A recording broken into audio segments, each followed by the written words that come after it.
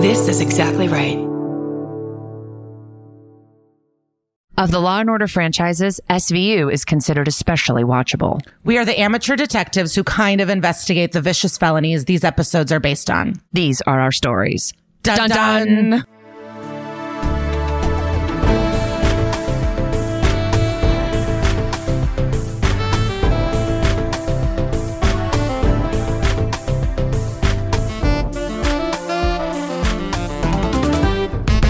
Happy 2023, everybody. It's That's Messed Up, an SVU podcast, and I'm Kara Klenk. And I'm Lisa Traeger. Hello. This is a podcast where we talk about SVU, the true crimes that they're based on. We have celebrity guests, and up top, we chit-chat a little bit. We catch up, even though truly we've been spending 800 hours together constantly because we're in the time machine. I think by the time this episode comes out, we will have missed each other because I have been out of town for a couple weeks. You know, you're doing stuff. But at this point, we're really... These are kind of super time machine episodes just because of the holidays. You know, we got to let all of our babies at Exactly Right take a little break, ski, and we need a break. So, you know, it's before holidays for us right now, but it'll be post holidays. It'll be the brand new year when this comes out. Actually, this comes out on my sister's birthday. She does not listen to the podcast, but happy birthday, sis. And what up, sis? Yeah, maybe some of you are thinking about your New Year's resolutions. Probably not. Yeah. That's like Well, no, we're just trying to survive at this point. I don't know. Like, what am I going to say? Am I going to really say the same thing again over for the 10th year in a row? Like, it's done. I'm not going to clean my room. Right. I have been nicer to my parents. I remember that was one of mine for a few years ago. Yeah, that I had to stop yelling at my parents all the time. I don't really have any resolutions. I would like to start to try to work out a little bit, but I don't know if I have it in me. No, my endocrinologist ripped me a new one. She goes, you better be out there. You need to walk. You need to get your life together. She was pissed at me. My endocrinologist ripped me a new one. Is that merch? It was just like, yeah, I would like to get my life sorted. It's just like, what, am I going to chew on a broccoli stalk? I don't know. I mean, I've done it before. Yeah. I'll do it again. Who cares? Well, one of your resolutions, if you're listening, should be to see us live. I'm just going to do my quick business update here. It is early January. We will be in Indianapolis on January 12th, and then we will be in Philadelphia on the 19th. New York is sold out on the 20th, but who knows? Maybe you can find some tickets somewhere. And then the 21st, 2 shows in Boston. There are still tickets available for the 4 p.m. show in Boston. And then Hartford, my old college stomping grounds. I'll be there on the 22nd. So that is going to conclude our fall winter tour of 2022-23. So these are your last chances to see us until we go to Vancouver for Just for Laughs. If you live in Western Canada or anywhere near Vancouver, we will be there for a great festival. You should really make a weekend of it. Go see some comedy. We'll be doing stand-up as well at that. And get yourself some of our merch if you'd like. Speaking of Is That Merch, we've got this beanie that is so funny because it says Is That Merch on it, and also That's Messed Up. And then it's a great sweatshirt. Lisa's modeling it right now. We will be posting photos of ourselves wearing the merch. We just got our own pieces. Yeah, There's also a fanny pack that's super cute.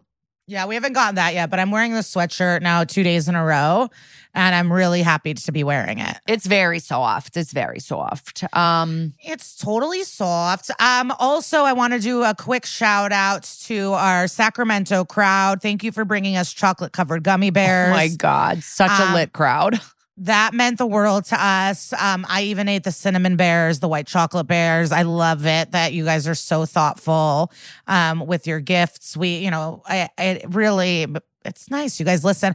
I mean, somebody knitted me a hat that I've been wearing, the little hat. Somebody acknowledged us in the foreword of their book. The book is called Drew LeClaire Gets a Clue. And I think it's like a mystery book for I think it's like a teen situation. Like it's like, it's more than 200 pages. So it's not for like a little kid. It's for, a kid that wants to bust through a mystery. Yeah, it's just really, sometimes it's hard to be in the time machine, even though everyone deserves a little holiday break, and I hope you all get one as well. But not only is Kara ruining my life by not being caught up to White Lotus, we now have to wait weeks. Like, you guys won't hear us recap White Lotus for like another month. You know what we have to talk about? we have to talk about the final episode of Rollins. I mean, we haven't talked about that yet. Oh my God. Yeah. Okay. So sorry this happened a month ago, but we're in the time machine. This is my thing. I thought the little caper crime is so silly. I was just like, they're investigating in a town. They have no jurisdiction with no backup in their own little crime. So silly. Like, spoiler alerts, I guess, if you don't want to get spoiled on this weird, like, episode. But, like, Liv and Rollins spend hours getting a man drunk to bring him back to the hotel and then just arrest him. Like, I don't understand. Like, it's like their last hurrah, but Rollins hasn't even confessed to Benson that she's leaving. And it is just so, but I loved their time together. So it really is.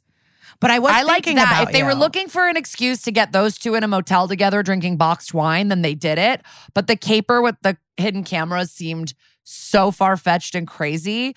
I also was like not crazy about this Noah's half-brother story, but you know that I don't care about Noah's storylines. Like, I can't believe this is the first time this is like coming up. Like, wouldn't there be records that he has family nearby? Like, before his adoption? I don't know. It's really... And the family being so picture perfect was like annoying me. Well, I was just scared that the brother was going to molest him. Like, I'm just glad everything's, hunky dory. Like, I was just on the edge of my seat being like, is someone going to touch Noah? I cannot handle this. And so I'm glad he just got like a PlayStation and a nice dinner and they're sweet. And this might be lit, I like tear up thinking about it, but I loved Rollins getting drunk. Also, could she have not afforded one Hilton? There's not one Days Inn. She had to be in this motel. It felt like they were at a very like a remote psycho area, and she wanted to like be closer to where the family was. I don't know that, and like we haven't seen like Olivia Benson walking out of a shower in a towel before. Like, that was a lot of skin for old Mariska. And then say old. Oh, I don't mean old like that. I mean, I old. know. I mean OLE, old, our old buddy. Yeah. But like, yeah, I was just surprised. Like, even young her, we never saw her like getting out. And like, I just kind of love that now she's like in her 50s and she's like, fuck it, put me in a towel and I'm wet. Let's do it. Like, well, I also loved that she was down for her nudes to be released. She was like, you know what? We asked victims to reveal a lot. Like, I don't care. You can send my nudes. I bet she knew she looked good.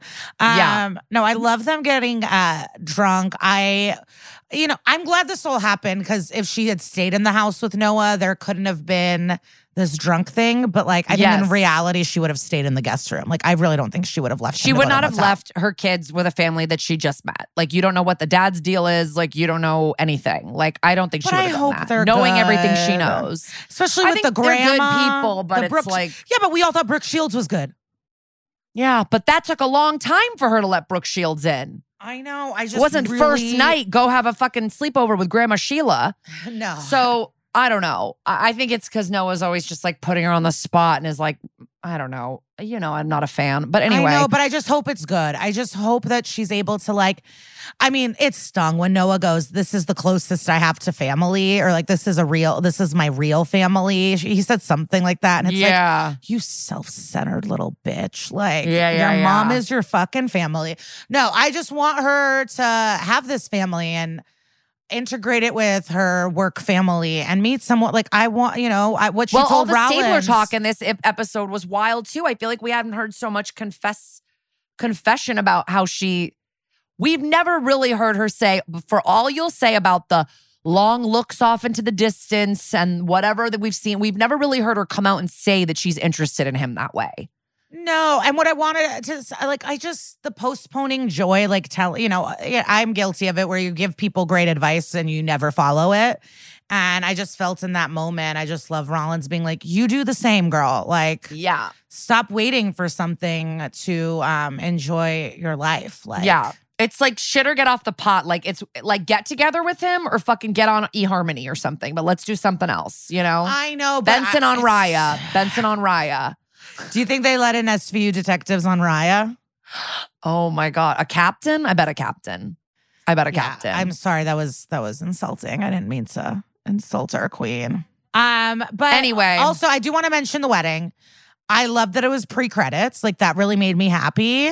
Because anticipating something you know is going to happen is annoying. So I love that it was just like a great surprise right away, with the people who really love them and know them so deeply. And I'm like really not horny for Carisi at all, but I did think that was such a sweet morning with like them in the bed and then like their girls coming in. It's like they're a cute family.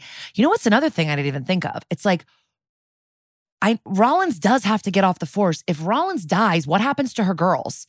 Carisi better adopt their asses. Because what happens to them? They have different fathers. We don't know what their relationship is with their fathers. What are they going to go to her crazy ass mom down in Georgia or to Kim Rollins? You know what I mean? Like, she's got to figure out a plan for those girls. Honey, she's going to have more time. A professor teaches 2 times a week? Like, she'll have time. Carisi would have adopted these girls 4 years ago, before they were born. Yes, but I'm just saying, I see why she doesn't want to put herself in harm's way all the time. She doesn't exactly have a plan set up for these gals if something happens to her. Yeah, and she deserves to chill out. I mean, so does Benson with all the trauma they have. But I loved that, and I'm sorry. And this always happens to the new people. So it's like, but I'm not. These new you're not detectives. feeling Muncie. No, it's like cartoonish and not grounded. Her performance is not grounded to me. And maybe I'm acting like too cocky. Well, I got booked in one show, and now I'm going to judge everyone's acting. But like, I don't like her little, I'm not buying it. And it's like, this case is important. We have to put Elias in jail, and you flip out on the stand. We don't need another stabler. Like, if anything, what's the coaching for? What's all the coaching for if you just literally, it took barely anything to get you like she just doesn't off listen. your rocker. And it's like, now we're going to have to watch these 2 knuckleheads flirt for years. But I'm sorry. Come. He is cute, but he does absolutely nothing for me. This Ottaviano man, he does nothing for me. So if she's not grounded, he's literally like dragging his body on the floor. It's like so I'm like bored. He's always like, what happened? Like, I don't know. I just like don't. Yeah, he's like a kid in detention.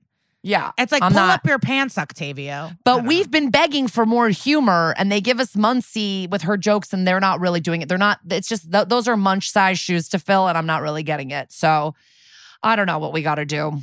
I don't know what we got to do. There's growth. I'm sure there's a learning curve. We'll see what happens. I'm in. I'm invested. We both are. We'll never stop. Yeah. SVU till we die. I'll be watching you when I'm 65 with my grandchildren. I know. Noah's the new captain. Let's start. Let's start. We have a great episode for you guys today. Don't go anywhere.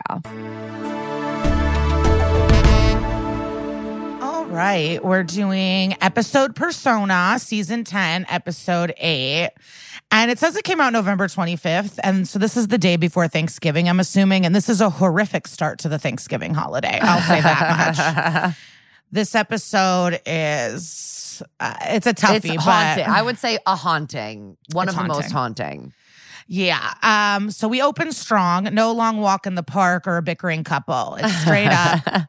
Clea DuVall, she looks stressed. She is my queen. I've loved her for decades. I feel like she created the asymmetrical bob before anybody else in the game. Posh thinks it's her, but it's not. It's Clea, baby. It's Clea from the faculty, but I'm a cheerleader. And, Veep more currently, but then Happiest Season, the lesbian Christmas movie, she wrote and directed that. So fun, creative, amazing. But here she's a conservative, rich-looking lady. There's a pussy bow white shirt, a sweater. You love that? I do. And she's asking the pharmacist for a morning after pill, which should be an easy transaction. It should be like, hello, Mr. Pharmacist, can I have this? And then the pharmacist goes, of course you can. But this bitch is an anti-choice Karen, and I don't even know how she passed pill school, okay? She doesn't want to give it to her. And Clea's like, bitch, I don't need to see a doctor. Just give it to me. And the nerve of this woman suggests an adoption. That is outside your scope of your job, you fucking... Like, these people should be fired. I don't understand how, like, personal biases do not get you fired in a medical profession. Right. You shouldn't have opinions at all. Not Bible-based opinions, science-based opinions, fact-based. Well, that's what I mean. Yeah. If you have any sort of personal leanings where you're not doing things that are fully legal to do, you should not be a medical professional. Yeah. You just shouldn't. That should be a rule. Motherfuckers. Clea loses it though, and she screams at this woman, and she seems, and then the pharmacist is like shocked she's being yelled at, and it's like, well, fuck around and find out. Have you never heard of that? So she grabs her and pleads like, I need it. I can't have his baby. And she, oh my God, if you're not already so furious, she goes, well, you shouldn't have let him get into your pants. And then a security guard who is no less than 78 years old grabs Clea and throws her into the glasses spinny display. I can't even believe this. Which is like where my mom exclusively bought her glasses for years. Years on the spinny display at the pharmacy. And Clea's like, don't do this. Like, you don't understand. Yeah. I was raped. So then it cuts to Benson and Stabler pushing the door into the pharmacy break room where they're holding Clea's character, Mia. So we'll call her Mia from now on. And Stabler's pissed. He's like, you cuffed a rape victim. And the security guard's like, she caused a disturbance. It's policy. And obviously Stabler's like, unhook her. And then the pharmacist is like, she assaulted me. I want to press charges. In your fucking dreams. They don't respect her at all. And they run out. They're like, yeah, hold your breath, bitch. And then they rush out with her to take her to the hospital. And it's the credits. So a really action-packed, enraging cold open. And we're back. Wildly, Frenchie from Greece is the nurse. I think she's in more than one episode. I don't know. I did search. Hold on. Let me see. Let me look, because I remember being like, oh. Didi Khan. Yeah. Oh, 3 episodes. You're right. 3 episodes. Like I've seen her before because I remember every time I go, oh my God, it's Frenchie, Authority So that's the Robin Williams one. And then, oh my God, she's in great ones. So she's in Robin Williams. She's in this one. And then she's in Behave with Jennifer Love Hewitt. Wow, 3 classics, I would say. Yeah, that's, seasons 9, 10, and 12. So that's cool. But it's just like shocking that it's her. I had to take 8 double takes, I would say, to see a person from Greece. Thrilling. So she's filling Olivia in and shows photos of the victim's body, and it's horrific bruising. I've never seen bruising like this on this show. Like, it is deep, intense, and all over her body. And then they shit talk the pharmacist as well. So she's like, please find him fast. I don't want to see any more of his handiwork, and lets them know that Mia is down to talk. So they go to chat with Mia. So she says it was getting light, so she went out for bagels when a man grabbed her from behind, and her eyes are closed as she's talking, and she says that he had a knife, and if she screamed, he would slit her throat, and then dragged her into an alley, knocked her down, and like punched her and kicked her. And the next thing she knows, she like wakes up and he was on top of her. She says he was white, tall, and big, not really detailed account. And she says her husband and her are trying to get pregnant, so she knows that she's ovulating. So she saw the pharmacy and ran in, and it should have been like a simple fucking transaction.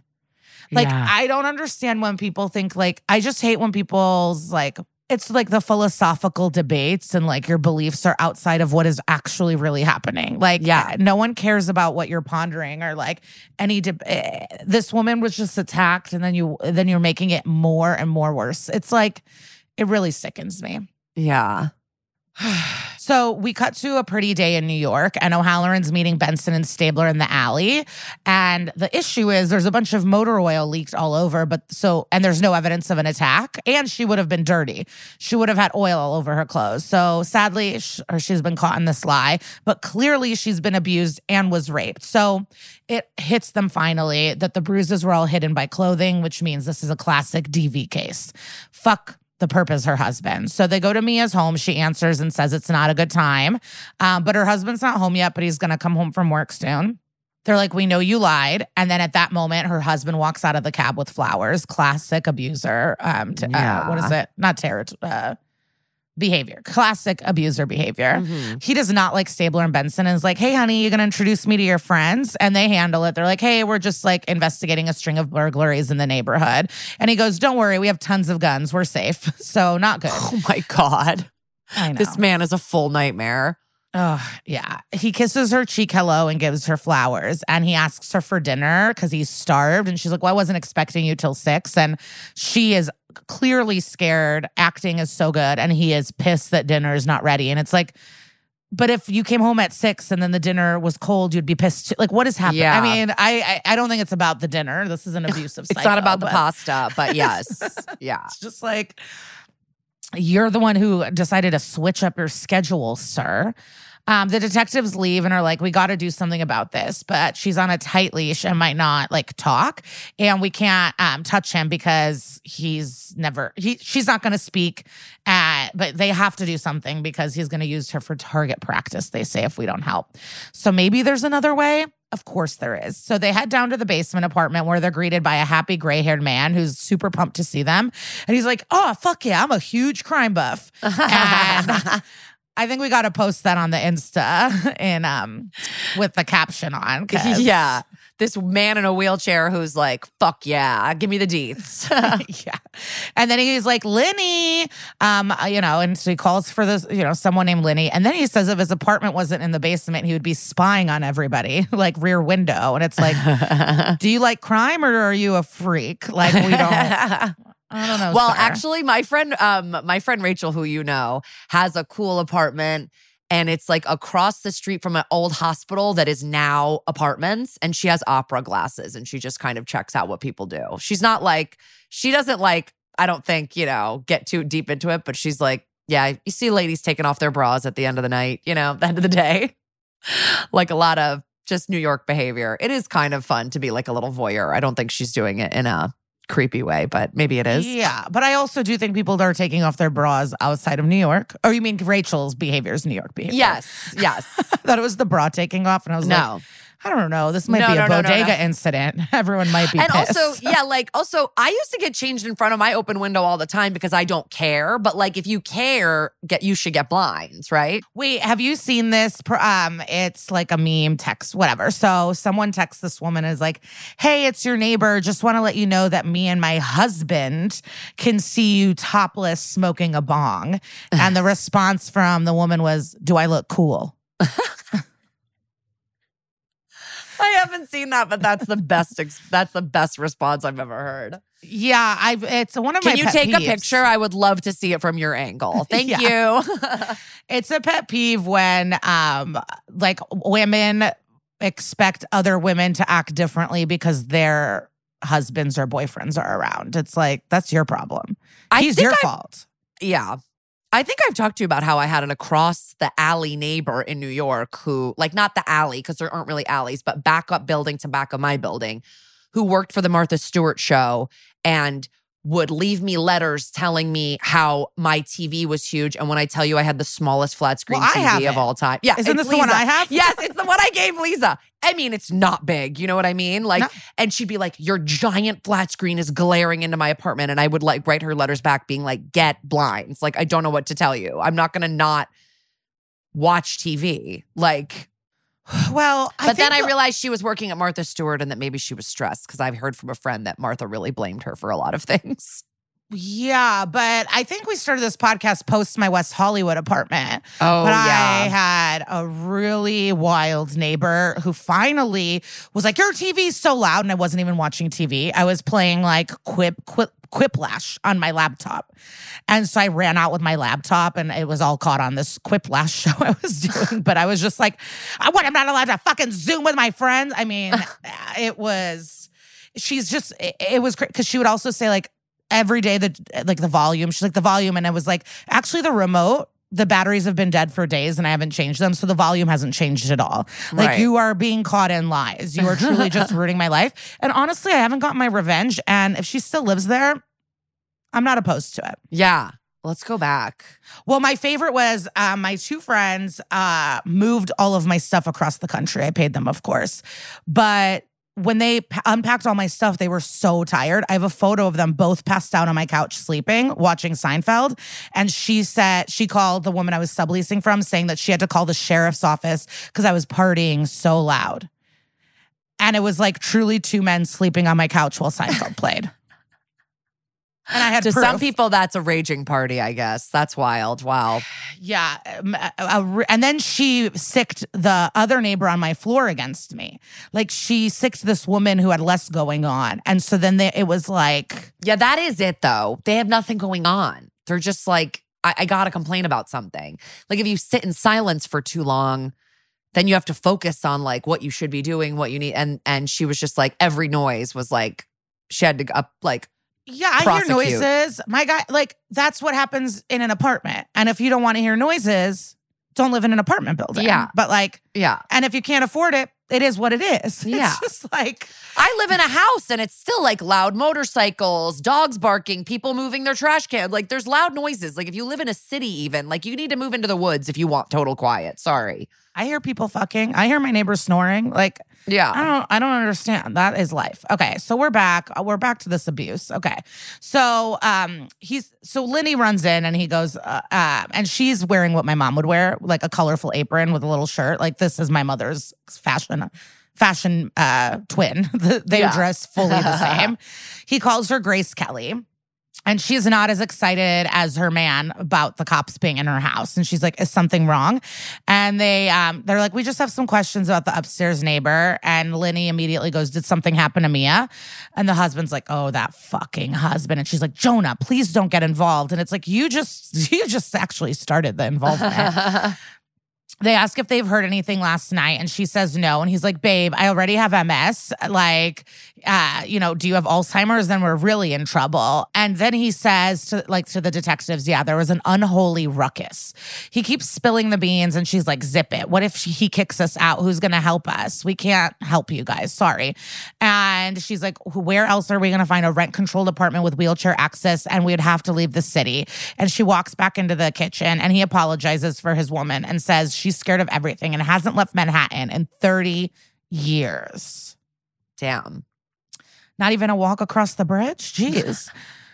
Benson walks to the back to meet the wife while the men chat in the front, and she's trying to get info and pleading on her emotions. Like, listen, Mia is covered in bruises, and she's mushing things in a pot, and the Foley artist is really killing it, right? There's just like meat noises happening. But she is just really scared to lose this apartment and doesn't want to get involved. And Benson's like, there are laws to protect tenants. Like, who will protect Mia?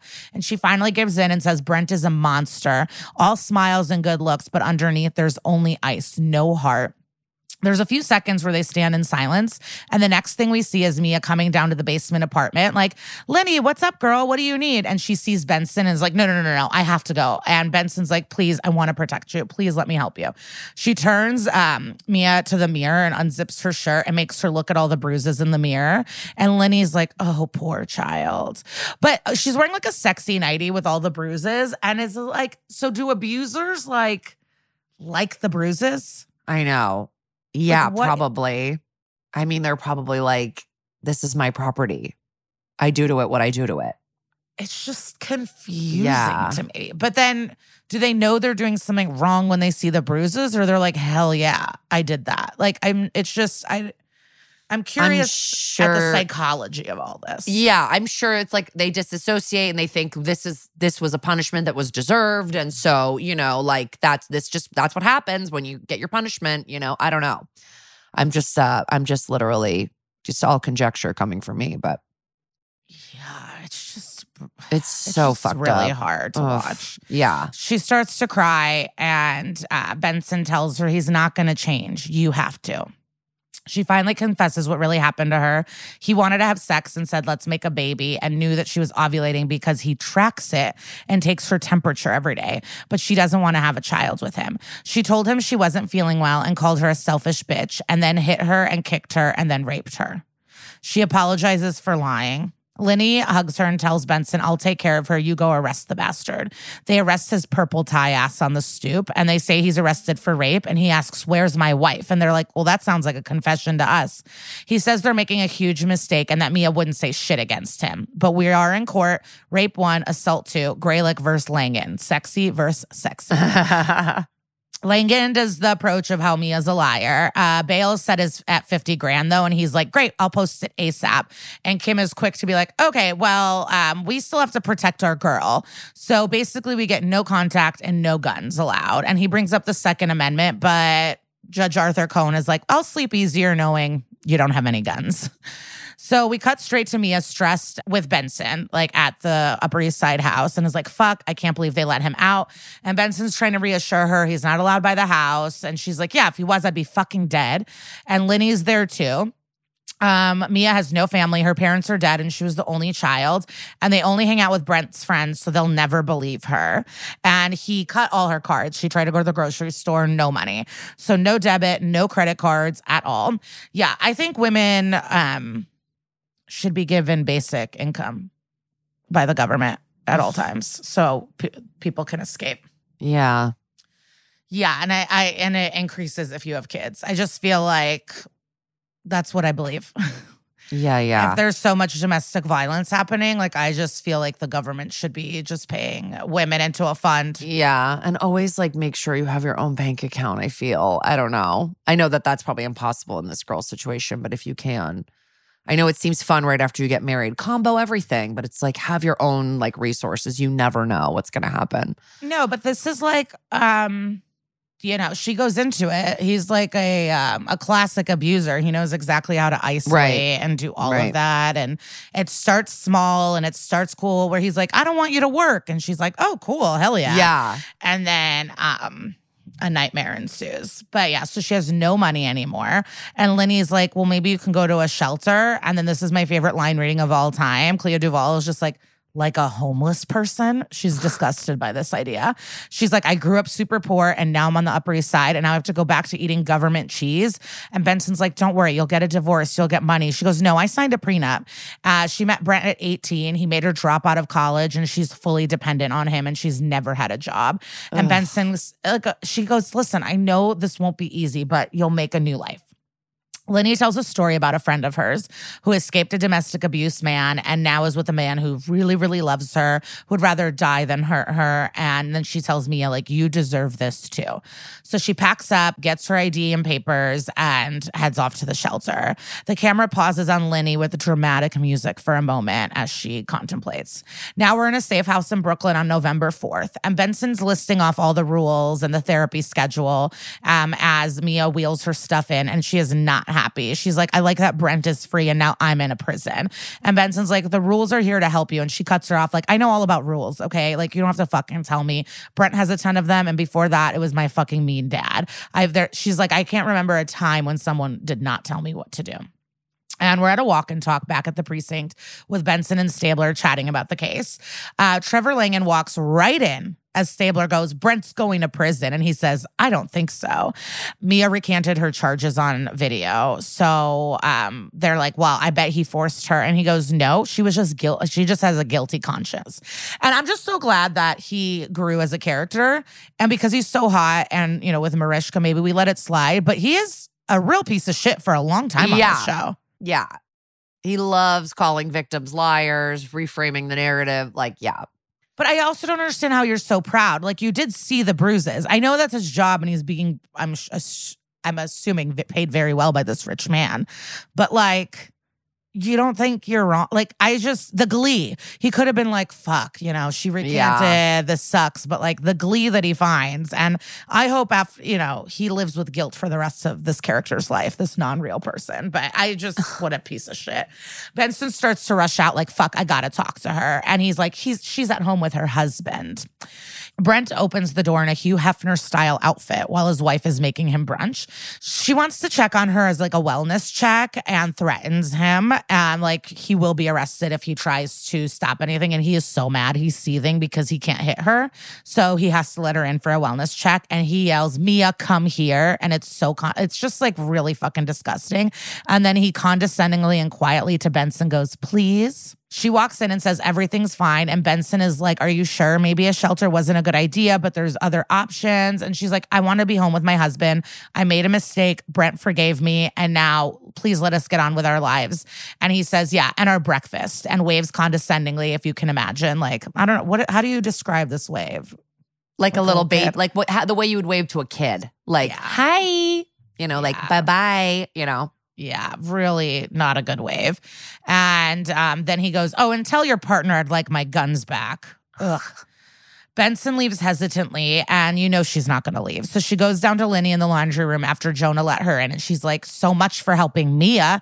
And Benson's like, she wasn't ready, and I pushed her, and I agree with Lenny here. spare me your self-pity. This is one of Benson's flaws. She's always making it about her sometimes. Or not always. I'm not going to say that about our queen. But like, I hate when it's like, it's my fault. Oh, it's me. And it's like, okay, yeah. What do you want from us? It is your fault. You did make a mistake. You might have pushed her too much. Like, it was too drastic. Like, spare me the self-pity. I like that Lenny just does not have it. But then I turn on Lenny, don't worry. And then Lenny's just like, so you care, but Mia doesn't. So what's the fucking use? And Benson sees a door a few stairs up in the laundry room. She's like, where does this lead? And Mia responds, it's the old servant steps and that they share the laundry. And before Benson even says anything, Lenny is like, oh no, you're not staying here. And Benson's like, it's the only way for me to protect Mia. And Lenny is like, she made her bed, now she can lie in it, which is quite harsh, lady. Yeah. And also, this is so classic SVU. Like, she cannot stop doing the laundry. She cannot. And she straight up is like, go home, detective. But she can't. And she starts reminding Lenny of the story of her old friend she was talking about from earlier. And finally, she gives in while violently scrubbing out a stain. And we cut to Benson in the laundry room reading the paper. And right as she puts down the paper and sighs, we hear screams from upstairs. He is screaming at Mia to get on her knees. And she's like, I'm sorry, I'm sorry. And he's like, that's not enough. Your sorries mean nothing. And she's like, let go of me. And he's like, don't tell me what to do, you stupid. And while the yelling is happening, Benson is trying to kick down the door. And finally it breaks. She runs up the stairs and we see her shocked face as she says, oh my God. And Mia is straight up standing over the kitchen island, staring at Benson with a knife straight in her heart, all the way in. Ugh. He stabbed her so deep. The knife is just like, it's bad. It's like, I don't think it's sternum, but it's just the center of the chest. That's long heart. It's like, this is a gruesome attack. Benson, and it's like, because he doesn't have his guns to like threaten with, and he's probably not as good with a knife or something, because it's like, did you want to kill her? Like, don't you like having this person around that you can just like absolutely abuse and have at your beck and call? Like, did you like, you know what I mean? Like, you could have just slashed her. Like, there's other ways to hurt her, but he stabbed her right in the fucking heart. That's like no accident, you know? No, and I mean, this is why it's so important to help victims escape, because this is mostly how women die, is at the hands of their partner, where it's like one throw too strong at the wall and that's that, or your throat, you know what I mean? It's right. It's quote unquote an accident, but you were trying to hurt her. You maybe weren't trying to kill her, but you were still trying to hurt her, you know? Yeah. And we know this now, but like, and once a woman is pregnant, the chances of being murdered by your domestic partner raises so much higher too. But we never find out if she was, by the way. We don't know if she was pregnant. Yeah. Probably too early to tell anyway, because he kills her like right out, like days after the marital rape. Yeah. It's just like having someone that's just like scared of you at all. Like, what a horrible life. Like, this episode is one of the more powerful episodes of this show. But this guy's a coward and he starts screaming, she attacked me. Benson throws his ass on the ground and cuffs him and then runs to attend to Mia, convulsing on the floor, and tells Lenny to call 911. She can't breathe though, and there's blood pouring from her mouth, squirting from the knife. She's trying to contain it, and she just dies on the floor, fully covered in blood. And Benson is shocked, and Lenny can't even dial the phone because she's so horrified by what she has just witnessed. And Benson's walking, and we hear Cragen ask how she's holding up, and Benson is like, how do you think? And he's like, you did everything you could. And she's like, I could have arrested her for filing a false rape report. And it's like, babe, you slept in a laundry room. You did the best you could. Cragen also says, I've never seen you lock up a victim. And she's like, oh God, I should have, she would have been alive. And Cragen's like, sooner or later, like, this would have happened. Mia made her choice. And Benson's like, are you fucking blaming the victim? Is it her fault? And he goes, no, but it's also certainly not your fault. Benson walks out of the apartment and we see a blood-soaked shirt. And Lenny is like, oh, are you happy now? It's like, geez, bitch, she is cutthroat. Yeah. So then Lenny goes, was it worth it, Olivia? You couldn't leave her alone. You just pushed and pushed for what? For that? And she runs into her apartment. Jonah calls for her and says, don't let him get away with it. And in that moment, Benson stares into the cop car and stares at Brent. And he's in the back seat crying, trying to act like he fucking cares. No, he's crying because his life is over. He doesn't fucking care that he killed his wife. Yeah. It's like a cop was hidden in your crawl space, dude. Like, you're not getting away with this. No. And we're in the lab with O'Halloran, and he also said the evidence is solid like a rock. And the suspect kit on him doesn't show a scratch. So he's going away for life. There's no self-defense. There's no shot in hell. He's not going to jail forever. And I know it's bad to do this, and we get mad at the detectives for doing it, but I hope he gets the shit beat out of him every single day in prison. Yeah. And he tells her that they also solved another murder. And she assumes like, oh, he's killed before. But O'Halloran's like, no, not unless he started young and had a sex change. What is going on? Basically, they found fingerprints on the kitchen phone that matched an old homicide from 1974 of a man named Vincent Cresswell, who was shot 6 times in his sleep in his apartment, and then says his wife, Caroline, was arrested at the scene, hands her a photo, and says, and then she escaped and has been a fugitive ever since the early 70s. And it's Linny. It's fucking Linny. Casey is shocked. Yeah, this is such a good show. And this is Brenda Blethyn, by the way. And she's a star of stage, TV, and film for 40 years, 87 credits. And from 2011 to 2022, she was the star of the show Vera, which is a murder mystery series set in Northumberland on the England-Scotland border. I bet my parents have definitely seen that. They love and this. Definitely your uncle. Yeah. They love this masterpiece shit. But I do too. Like, as I'm getting older, I'm like, I'm becoming them. I love British like crime shows so much. I want to watch it. If because I love that part of the world too. Yeah, and I forget where I know her name from. She was nominated for something, I feel like, in one year in the maybe Oscars. For Vera. I for can't Oscars. remember. Yeah, I think for Oscars she was, but like now she's a Golden Globe, BAFTA, and Cannes Festival Award and 2 Academy Award nominations. What are they for? So let me see what they're for. Okay, Best Supporting Actress and Best Actress. Yeah, tell me, you found it? Because I'm not. So she was nominated in 1999 for Best Actress in a Supporting Role for something called Little Voice. Okay. And then in 1997 for Best Actress in a Leading Role for something called Secrets and Lies. Yeah, that's what I was saying before. I was like, when I saw Secrets and Lies on her IMDb, I'm like, I'm pretty sure that's her big role. I never saw it. She was nominated for an Emmy for this. Oh, really? Yeah, it says 2009 nominee, Outstanding Guest Actress in a Drama Series, Law & Order SVU for playing Linny. Yeah. But I don't think she didn't win because I think the only people who have ever won are. No, she didn't. It says nominee. Yeah. I'm like, who's won? Cynthia?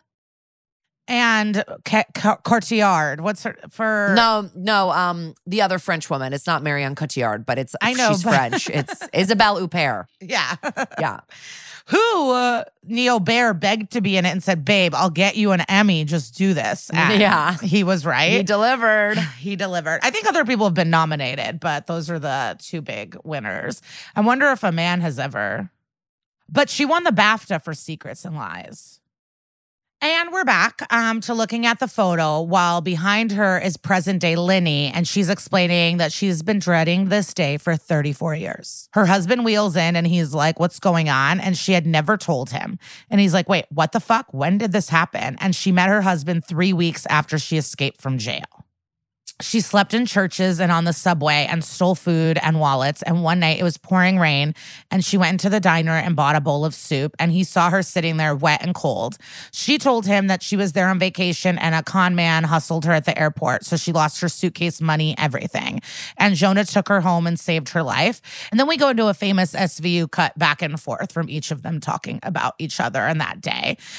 She says he was an answer to a prayer. She says he was a character out of a Dickens novel, like orphanage. She had nothing, no parents.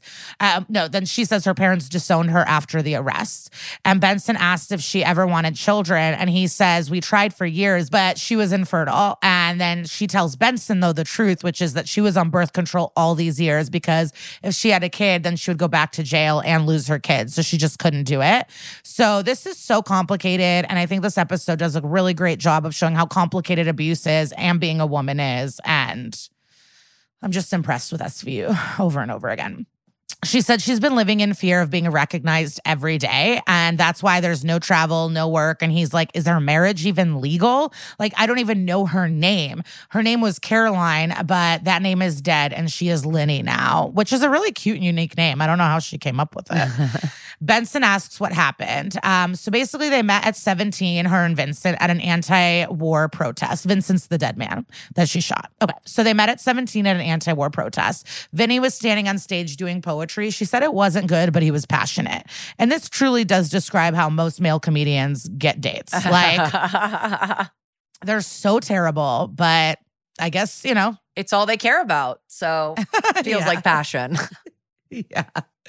They fell in love and with each other and the anti-war movement. But then the war ended, but he just wouldn't move on. And he was still just like super angry and a failed poet. And he took his anger out on her because his poems really sucked. And he blamed her for his bad poems. And it's like, fuck you. But he liked booze and drugs and he would beat her up all the time. Bruises, black eyes. One time he choked her until she passed out and then bought a gun. And when he was drunk, he would talk about using the gun for suicide. And then one time he was like, I'm going to shoot you and then I'm going to take my own life. And she knew he meant it. And so she had to get away. And Benson's like, why didn't you leave? Which she knows that's not a good question. Right. But I guess we all always want to ask it. Like, I don't know. Right. Did you ever watch the Julia Roberts movie, Sleeping with the Enemy? Yes. Yeah. Huge, scary movie of my childhood. Scary. Why did we watch it as children? I don't know.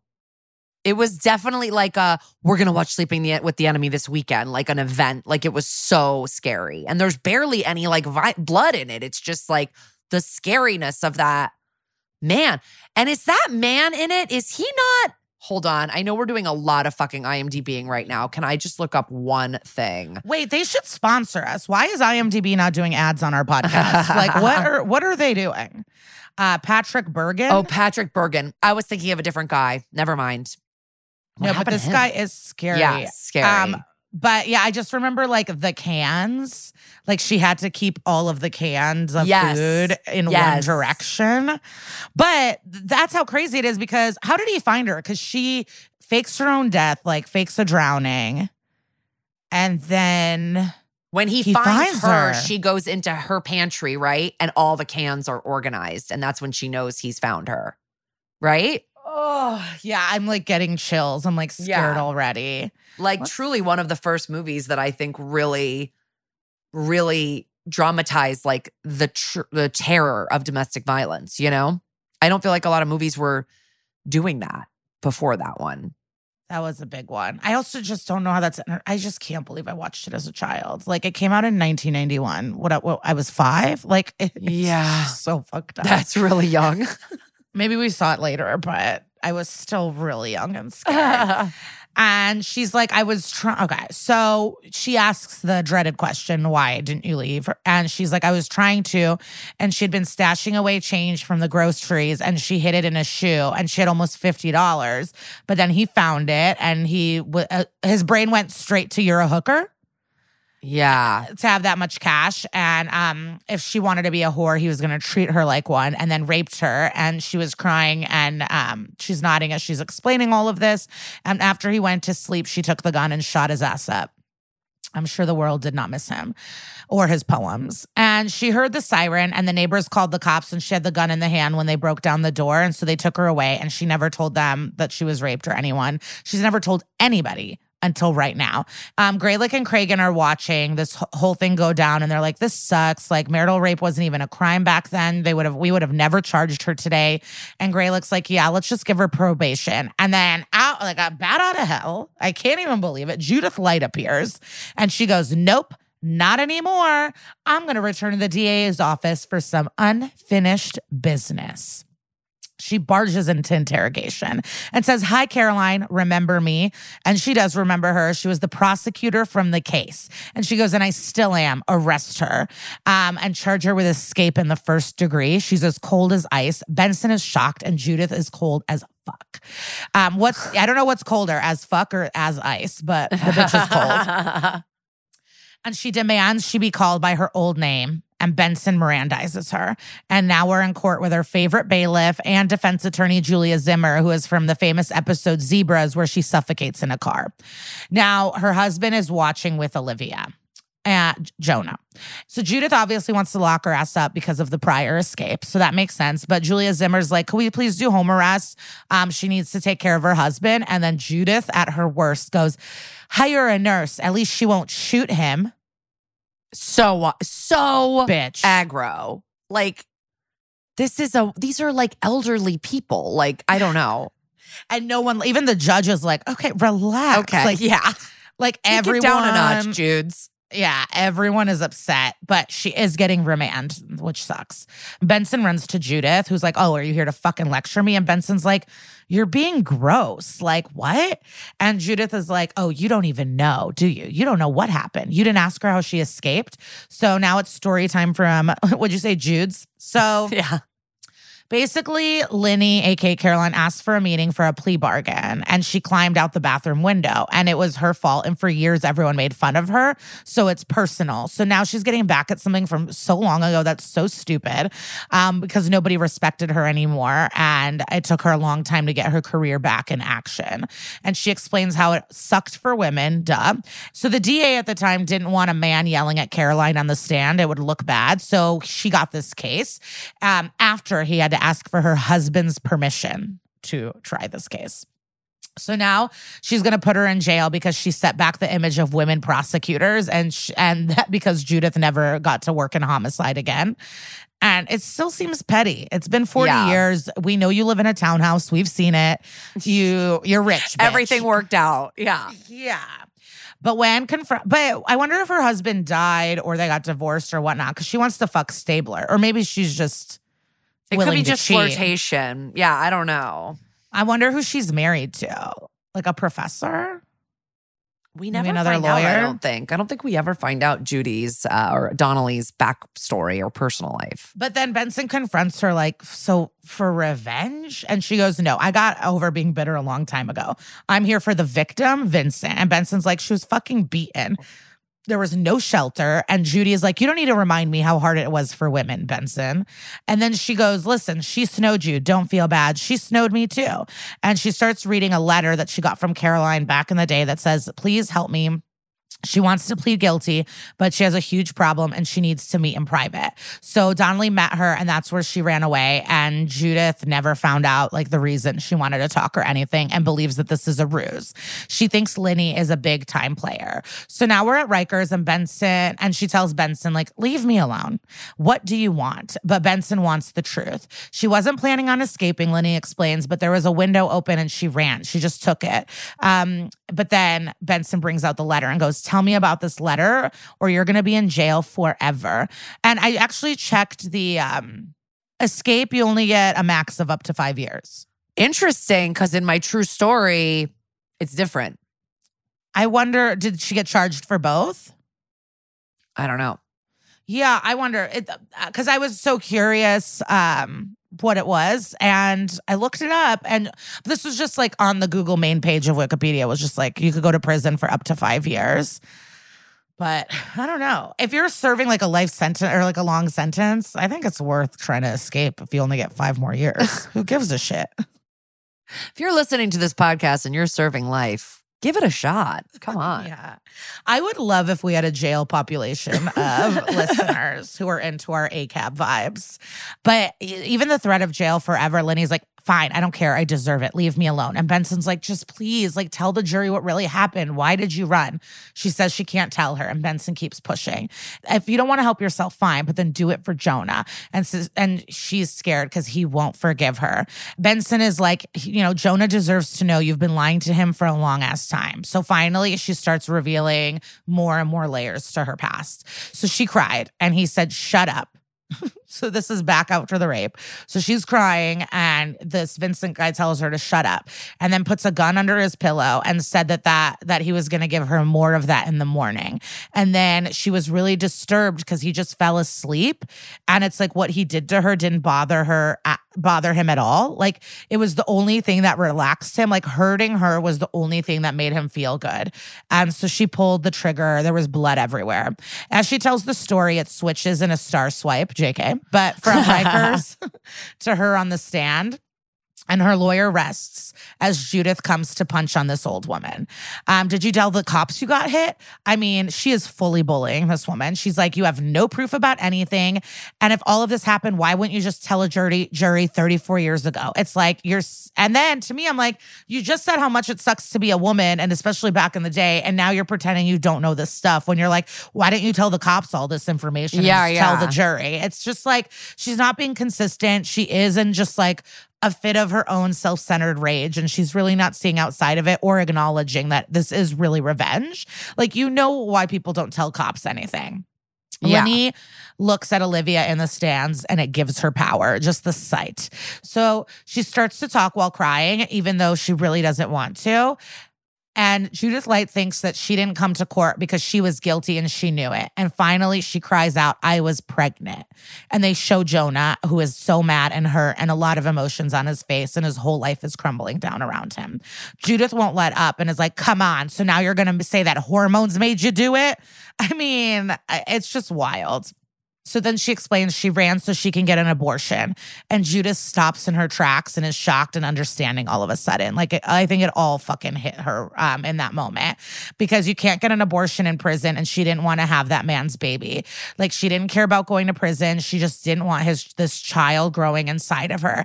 And that's why she wanted to meet Judy, to tell her she would plead guilty if she could just please get an abortion. But when she went to see her, she was so strong and confident, and she was ashamed of her weakness, and she just couldn't tell her. Like, how could a woman like Judith Light ever understand a woman like her? And Judy looks so shocked, and, you know, at least she can admit that she's wrong. And she's just like, you could tell that she is regretting all of these decisions. Benson looks really proud. She's found not guilty for murder, but is found guilty on escape. And they'll meet back at sentencing. And Judith is like, oh, and by the way, we recommend probation. And the judge goes, I agree, and I can't wait to hear your thoughts on this, Judith Light. And then gavel. On the way out, Lenny asks Judith Light why. And she says an important lesson here, which I like that this is. She goes, I was trying so hard to be one of the boys. She forgot why she became a lawyer in the first place. And this is something to remember. I feel like this is true in comedy at times too, where you're just like, say whatever, cool guy. I don't know. Like, when you start, there's just so many dudes everywhere. And then you're like, oh God, all these guys are disgusting. Why did I ever? Why am I trying to impress these people? Yeah. They're all just like cheating on their wives with subpar jokes. And then you realize how much better your life is not trying to be one of the boys. They're an inferior group. Yeah, Casey, I'm talking to you. No.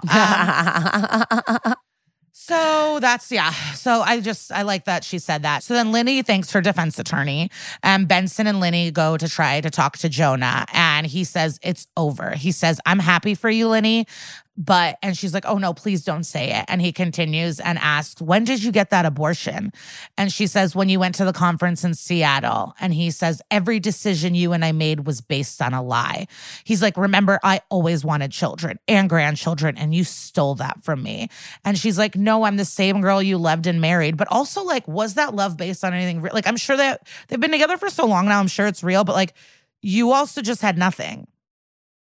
Like, it could have been Jonah or someone else. Yeah, but I think that like after 5 years, after she was like, okay, I don't think I'm getting caught, like maybe she could have moved on if she didn't love Jonah. I think she loved him, right? Yeah. I think she did. No. They grew into like a beautiful relationship. I'm just saying, like, if it was Jonah or someone else, when you have no ID and you're on the run, like, and a guy, like, what if it was a different guy that was like, I'll take care of you? I'm sure that would have been great.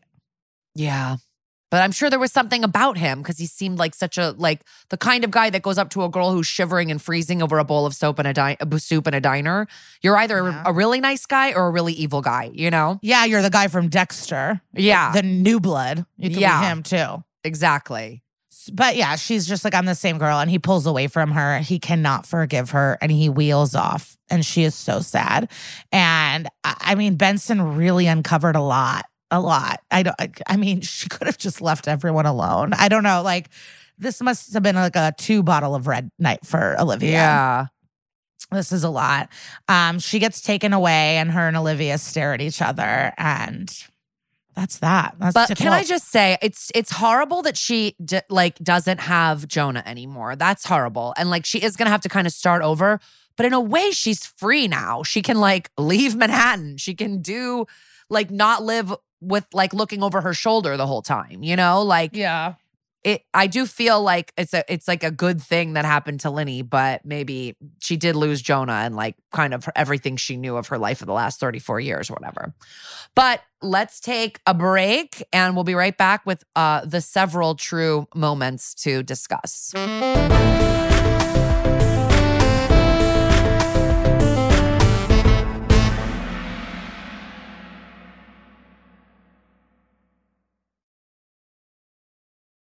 Okay, we are back. So, all right. So I first wanted to just touch on the Donnelly piece of this episode because it seems that her whole point of view is based on this New Yorker article called The Upstart about a woman named Leslie Crocker Snyder, who this is so interesting. That's a last name. Now that's a last name. Leslie Crocker Snyder. She's a former prosecutor and judge who twice ran for Manhattan DA. She did not win, but she was an ADA in Manhattan. And she was, as she was campaigning for the first time, she would talk a lot about how she became a prosecutor. And she said that in 1968, when she was 25, she joined the staff of the DA, Frank Hogan. And she kept saying, she said, quote, "I kept asking Mr. Hogan to go to the Homicide Bureau, which was a big bastion of male chauvinism at the time. And he kept putting me off, saying I should do consumer affairs, which is where the few women in the office tended to go. And then finally one day I said, come on, it's really time, Mr. Hogan. And he said, well, if you bring me a letter of permission from your husband." So that whole letter of permission thing comes right from this article. And that's what that little tidbit was based on. And I just think it's interesting because I feel like Donnelly might be fully based on this woman. She was the first female to try felony and homicide cases as an ADA in the Manhattan District Attorney's Office. She founded and led the Sex Crimes Prosecution Bureau, which was the first in the nation, and she co-authored New York State's Rape Shield law. And she was a legal consultant on Law & Order and Law & Order Trial by Jury, like for Law & Order for 60 plus episodes and Trial by Jury for like as many as they lasted. And then she actually played a judge in 3 episodes of Law & Order Regular. So an icon. Wow. But to move on, the Linny storyline is obviously based on many stories of women who are driven to kill their abusive husbands. And I'm just going to talk about 2 cases. So, and they both have a little bit in common with Linny, but not totally. As you know, the show, they grab a little bit here and there. So the first case is the Marie Dean Arrington case. And Marie Arrington was convicted in 1964 of the murder of her husband, Lester Jack Arrington. Jack was a former cop and a nightclub bouncer in Miami. He was killed on July 4th, 1964. And the next day, his wife, Marie, turned herself in and confessed. She said it was an accident. Her lawyer said it was self-defense. They were arguing in the car, and one witness said he had seen Jack choking her in the front seat and he went and broke them up. And then I don't know what happened. He walked away and she shot him. There's barely any information about this case. It's like very hard to find. Like a lot of articles where you click on them and the links are dead. So the police never found the weapon. And so she got manslaughter and 20 years in jail. And she later admitted in an interview that she had buried the gun with her husband. Now, Marie was not that I'm victim blaming, but she was not Linny. She was not like a young girl. She had like honestly committed a lot of crimes leading up to this, like writing bad checks, assault, forgery, robbery. She had a rap sheet, okay? And so a few years after this murder of her husband, she had a son and a daughter. Her son and a friend robbed a gas station. Nobody was hurt in this robbery and only $60 was taken, which I know in 1968, $60 is more than $60 now, but it's still not an egregious amount of money. And he was, at 18 years old, sentenced to life in prison. And his friend got probation, which honestly sounds like a lot of racist bullshit. Like Marie and her family, they are Black. So like putting an 18-year-old in jail for the rest of his life for robbing $60 from a gas station feels like, Well, especially if the other guy got probation. Yeah, and I don't know what the race of the other guy was or what the story was. Maybe the son is the one that had a weapon. Like, who knows? There's a lot of, things there, but it's crazy. And the same lawyer, the same defense attorney repped her daughter in a fraud case, and she also got jail time. So Marie was like livid at this defense attorney that he didn't get better results for her kids. So when she was out on appeal bond for her manslaughter charge, she went to his office to kill him. And he wasn't there, so she kidnapped his secretary, Vivian Ritter. And then she did kill her. And Ritter, who had 3 kids, her body was found 3 days later in the woods near a state road a few miles away from Leesburg where this happened. And she'd been shot and run over with her own car repeatedly. Like horrible, horrible. This is really layered. Yeah, very layered. Marie also robbed the home of the judge who had given her son the life sentence. So I don't know what her background is. It's not really documented anywhere. I'm sure she lived a life where like crime was her only option. She was described by others as quote unquote odd and a bad seed. So like, who knows? But I don't think I don't know if I believe in that. I do kind of feel like that's something that happens to you as a result of things in your childhood. But not that there can't be, born psychopaths, as there have been episodes of Law and Order chronicling. So on December 6th it's also like what you can get away with. You know what I mean? Yeah. Because I'm sure like rich Manhattan kids are doing the same bad stuff as like other, whatever. Like if you're a rich white teen, you might be doing the same thing as non-white rich teens. Yes. And getting different punishments that then set you up for different shit too. Totally. So. Exactly. Yeah. Like what is robbery? Is it stealing a candy bar? And does who get, so I don't know what the depth of her charges, but in December. Yeah. Once you murder this secretary, I'm out. I'm not with you anymore. But so on December of 1968, she's sentenced to death for first-degree murder of Vivian. And a year or so later, March of 1969, she escapes from the Florida Correctional Institution in her pajamas by cutting a window screen and jumping out. So that's the Linny There needs to be a movie about her. I know. It's wild. Well, get this. This gets her put on FBI's 10 most wanted list, making her the second woman ever to be on it. And I believe there's only ever been 10 women on it. So she's one of the 10 women that have been on it. She was on the lam for a much shorter time than Linny, but she did make it 3 years. And then in March of 1972, they found her and she was working as a waitress in New Orleans. And she got 10 extra years for escaping. So, but that was also back in the 70s. Maybe they've changed it now. But in the 70s, she got 10 extra years for escaping. And then later that year, her death sentence was actually commuted to life because of like U.S. Supreme Court decisions about death penalty. And so she actually died in May of 2014 in prison from heart problems at the age of 80. But I know this is wrong, but I'm for people escaping. Like, if you get to live on the lam and you don't hurt anyone during your escape, I'm all for it. Like, good for you. Fuck the government. yeah, but like, can people escape and not hurt people, especially when you're desperate? You have no identification, you have no wallet, you have no funds. Like, you're desperate, you're gonna like hurt people. I feel like. Yeah, because like even because she hurt Jonah, I guess, in theory, Yeah. But Linny is a perfect example. Like, Linny went on the lam and like lived a perfectly model citizen life. She didn't hurt anybody, but she was robbing people, it said. She was robbing people and stealing wallets and stealing food, but I don't really care about that kind of stuff. Anyway, that is the case of Marie Dean Arrington. One more case I wanted to bring up was an interesting case that I had never heard of before, even though there is a movie based on it. And it is the case of Kiranjit Ahluwalia. And she was in a movie that came out about 2 years before this episode aired called Provoked. So I wonder if there was some borrowing. But Kiranjit Ahluwalia is an Indian woman who she left India in 1977 to go see her sister in Canada. In 79, she goes to the UK where she marries her husband Deepak, who's a man she's only met one time before. I read in other places that it was arranged. I don't know what, maybe it was. And she said soon into their marriage, he started turning violent against her, habitually beat her, raped her, and deprived her of food. Of course, her family said it was her duty to stay in the marriage. They offered her no help when she went to them. She tried running away, but they found her and brought her back. And she had 2 sons with Deepak. And so in 1989, after a decade of abuse, and after Deepak tried to break her ankles and burn her face with a hot iron, when he was asleep, she made this flammable mixture out of like gas and like sodium carbonate, like I don't know, all these things that she knew about somehow, poured it over his bed and set it on fire. And she said, quote, I decided to show him how much it hurt. At times, I had tried to run away, but he would catch me and beat me even harder. I decided to burn his feet so he couldn't run after me. That's what she says. But she also said in other interviews, I did not mean to kill him. I just wanted to like stop him from hurting me.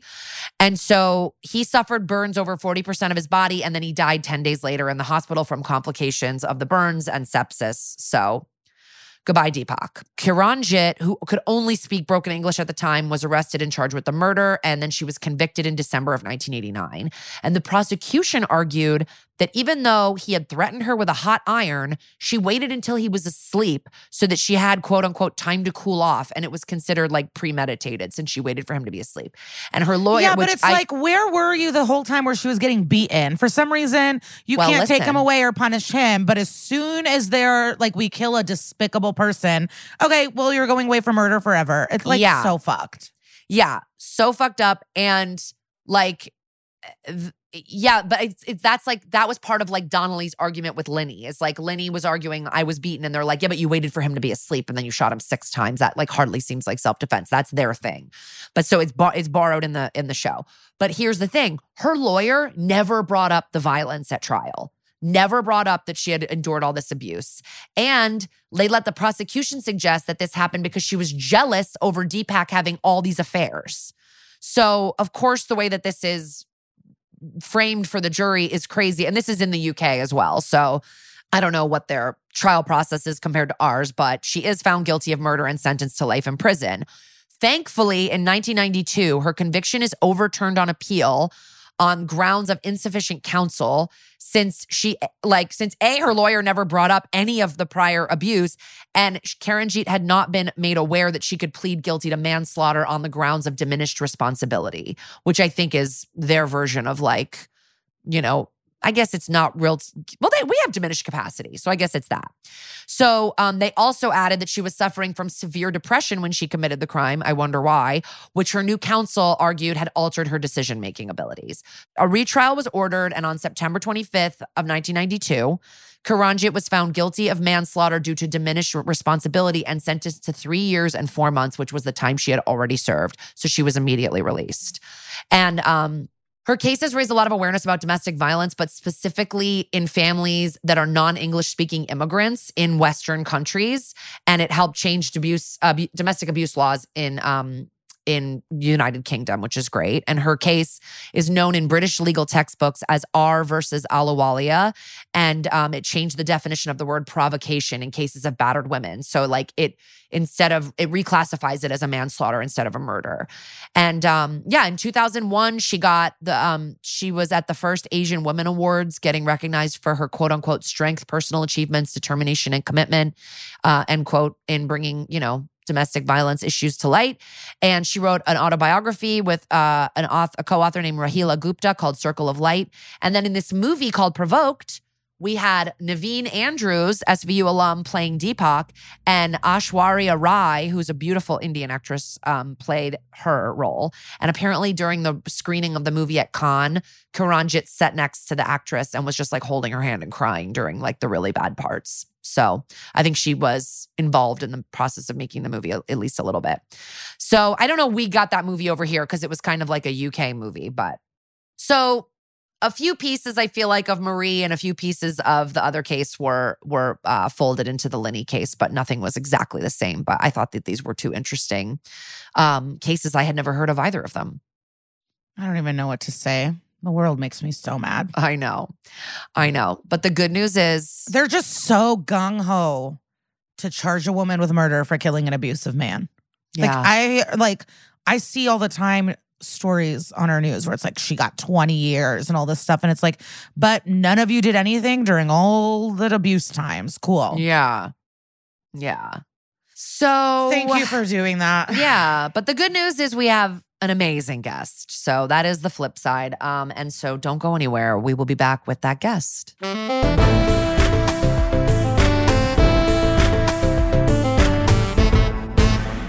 Okay, guys, our guest today I would say if Lisa had made a top 10 list of her guests that she wanted to have on this podcast, this one's on it. I also love this person, but Lisa loves.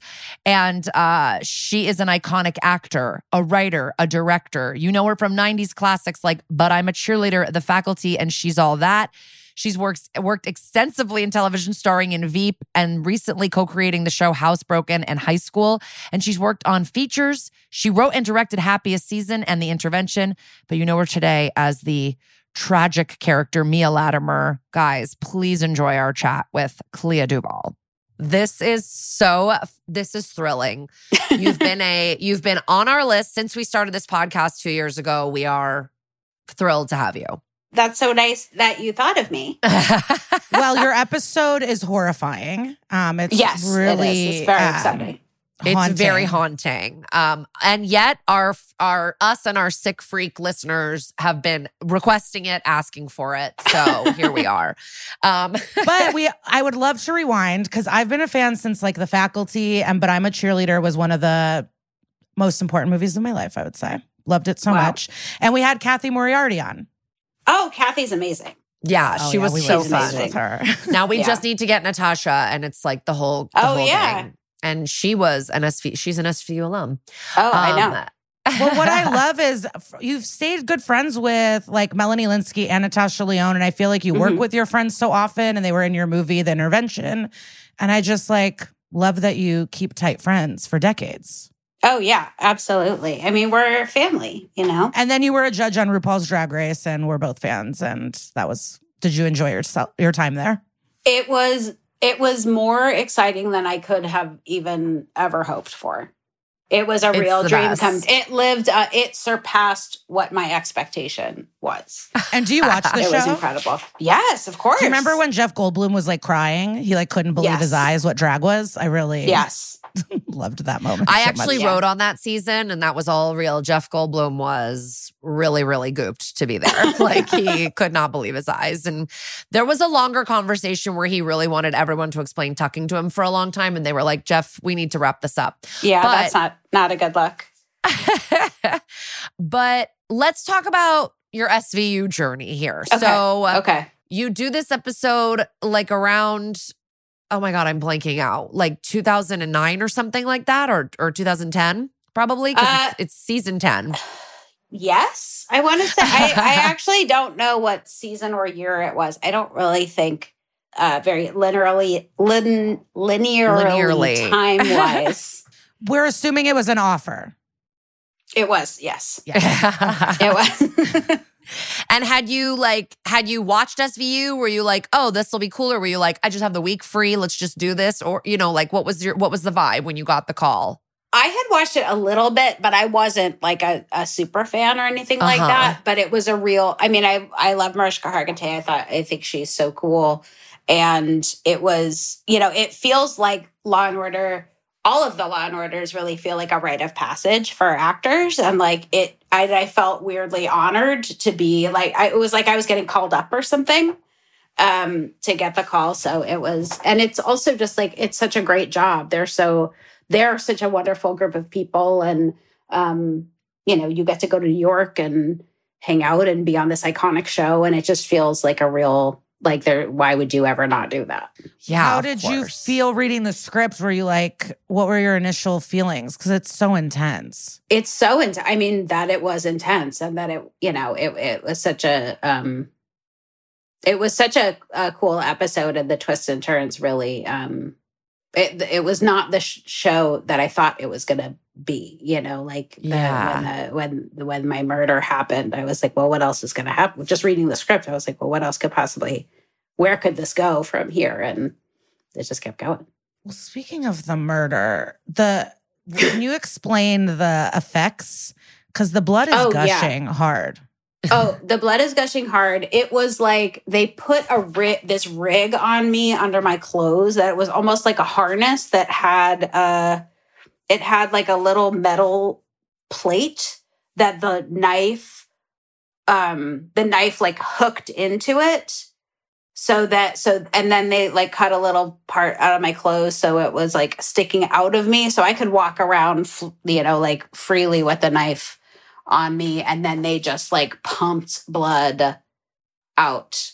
I have never had that much fake blood on me. And I ended up having to take a shower in the brownstone that we were shooting in. I had to take a shower because I couldn't, like, they couldn't get the blood off. There was no point in trying to get the blood off because there was so much blood. Ay. Yeah. It was scary. Yeah.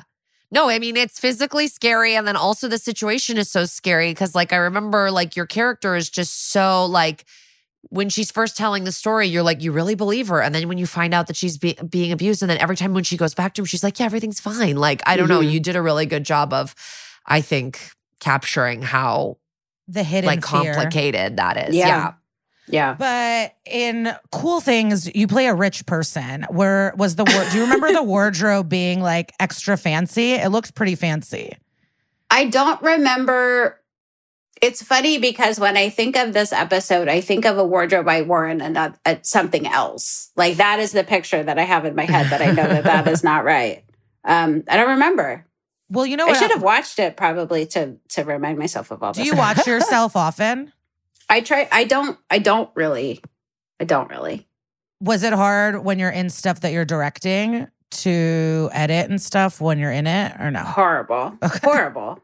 Like it was like the first, I mean, the only time that I've ever directed myself, I was sort of fine. I was just like, whatever, I'm in the movie. I did this to myself and didn't really pay that much attention to myself in it. And then when we started doing test screenings and like there were a couple of people who were like, oh, I thought that maybe you're like a little over the top at that moment. I was like, well, I'm never going to act again.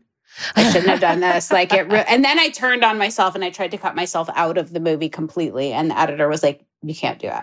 You just can't do it. Like you just tone down that one moment. It was really excruciating. I hated it. I'll never do it again. Never. I can only imagine. Just actors. I mean, never say never, but I don't understand like those actors who cast themselves as the lead in their own movies. I'm just like, how can you like that's I just don't think I would ever have the confidence to do that. Seems crazy. Now, was the movie based on a couple in your life that you know and judged? No, it was. Wait, it was which really, movie are you talking about? Just to be totally clear, The Intervention. The Intervention. Okay. No, it was really based on me in this time in my life where I was like a pretty active alcoholic and was like not doing very well in any area of life, and yet I always would thought I knew what was best for everyone else because I was just like not paying attention to my own life. I was really just like, well, why is that person doing this? They should be doing this. I was like real like armchair quarterback for everyone else's lives. And then I had this like, I mean, it was really getting sober. I got so like I had already written the movie, a draft of the movie. And as I was sort of like starting to wrestle with this idea of like, maybe I shouldn't be drinking anymore. And then it really kind of evolved more once I got sober and then was like, oh, this is me thinking that like avoiding my own problems and thinking that I know what's best for everybody else and focusing on that. Yeah, I feel like I've just been read fully, but I feel I relate to that. Yeah. Fully. I actually was grabbing this wine glass as you said. I was like, oh, I'll put it right back. Okay, back to SVU. Was your TV husband normal? Like, what was his vibe? Off yeah. camera. Oh yeah, totally nice. Nice like, guy. So nice. Yeah. I always feel bad for the guys who have to play the really bad guys because they're always like, I feel like they then are like overcompensating to be like, I'm not really like this. I'm actually a pretty nice guy. You know, I have a dog. We talked to so many of them and they're all like, yeah, people come up to us on the subway and are like, you can't hit women or whatever. And they're like, that's not who we are. Yeah. So people, I'm sure. Yeah, the audiences really take it seriously. I mean, it's true. You can't hit women. That's true. That's true. Yeah. He should know that. Yeah. But so speaking of people coming up to you, what do people come up to you for the most? do you find? I mean, it's really like kind of I don't know if there's just one. I feel like it's but I'm a cheerleader, the faculty, and Veep are big. Yeah. It We're depends on Veep like heads. what they watch. Yeah. We're huge Veep. Like, did you get to work with Maloney on Veep? Christopher No, I Maloney? wish. No. No, but his character on Veep was so funny. So I was just funny. wondering because in this SVU, you do so much one-on-one with Mariska, but I don't think Christopher Maloney is even in it. Is he like on a break this episode? Like, I don't know. Yeah, and then I was wondering, oh wow, that would be so fun if she actually did get some Maloney FaceTime at Veep, but I guess not. And your character was so interesting because I had seen you in a lot of things, but I had never seen you be somebody like so stoic and like so serious. So I was like, oh, this is a cool departure. It was a fun character. Hard to stay so blank when everyone else is so funny, but I figured out how to slip into his own. Yeah. It was like a funny joke in itself. Just you existing was like such a fuck you to the Veep. Sometimes I ask way too specific questions and then I feel bad, but there's a moment. What's wrong with this? Well, because sometimes we'll talk to people and they're like, that was 15 years ago. I don't know why you'd think I'd remember that audition. And I'm like, well, we're worried about it. But there was a line read where she was explaining what has to happen to you to like leave this man. And when they brought up the shelter, you were like a homeless person. And I just really liked that line read. See, too specific. I don't.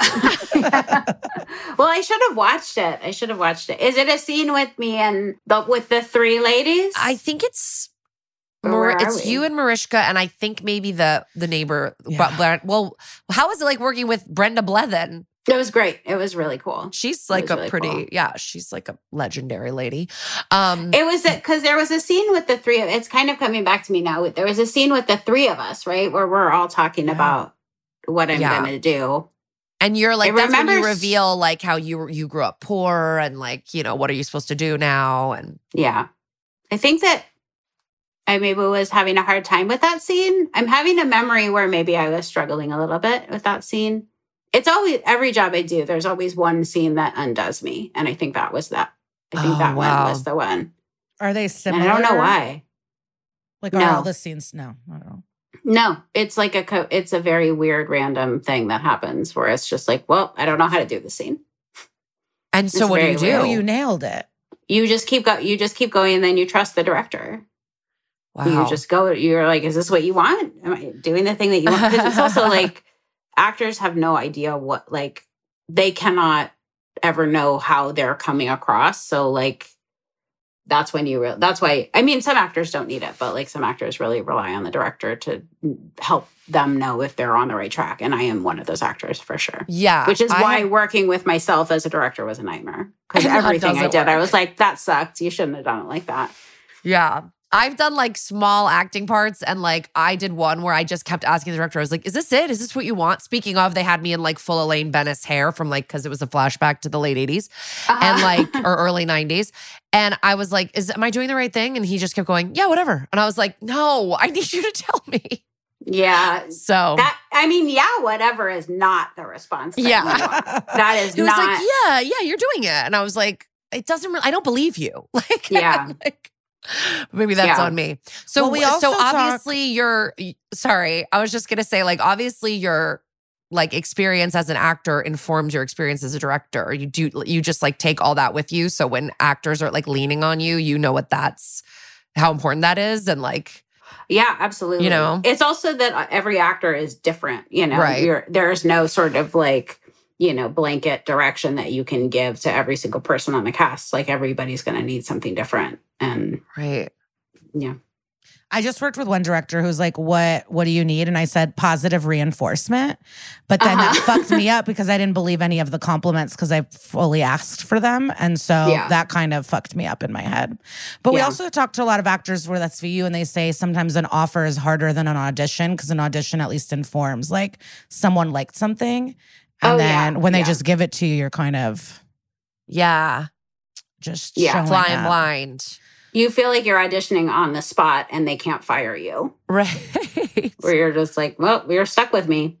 Yeah. It's hard. Yeah, offers are weird. But like, and everybody, I mean, what we've heard also is that Mariska is very supportive of people. Like when do you remember doing these scenes with her that were like so like heartbreaking and like, she's like, I mean, her character sleeps in a hallway to protect you. She's so invested. Like, yeah, she's a great detective. Even after we finished, I want to say like, I think that she called me a couple of times after we finished. I know that she called me when she saw the episode. And she was like, you did such a good job. The episode's great. Like, great job. And then we just like chit-chatted a little bit. And then I feel like she saw me in something else and she called me again, I want to say. I mean, she has your number. Maybe that's amazing. Maybe she only called me once. I don't remember. It is Christmas time. How do you feel? Happiest season, probably being in people like a holiday movie, like where I'm doing Christmas. That was on our list of what we're definitely watching with the family stone. But was that out last Christmas or 2 Christmases ago? 2 Christmases ago. Oh, okay. I was like, it was 2020. It was 2020. Yeah, because it was like, not that I think anybody wanted the pandemic to happen, but a great thing for your movie because I feel like everybody watched it. Like, it was a real home and like. Yeah, it was. It was the timing. The timing was good. Not the timing was good. That it's great that everybody was stuck inside because of a global pandemic where millions of people died. But it was, I think a good time for that movie to come out for sure because the holidays were so weird. To say the least. And, No, it was fun because it was like one of those movies that like a bunch of my friends, we were all just like, everybody was just texting being like, have you watched that yet? Like it was like a water cooler movie where we were in, like there was no water cooler to be found, because we were just all trapped. Well, it's like a new classic because I feel like you have either like Hallmark where it's like cheesy and like something specific and then only like a few really good holiday movies, and I feel like it was one of them. Thank you so much. It really, I'm so happy that I got to make that movie at all. It was really, really special and so cool that that people are still watching it. Like Christmas movies become a part of your life in a way that other movies don't, and that was like the fact that we were able to make a movie that is doing that is just really, it's so cool.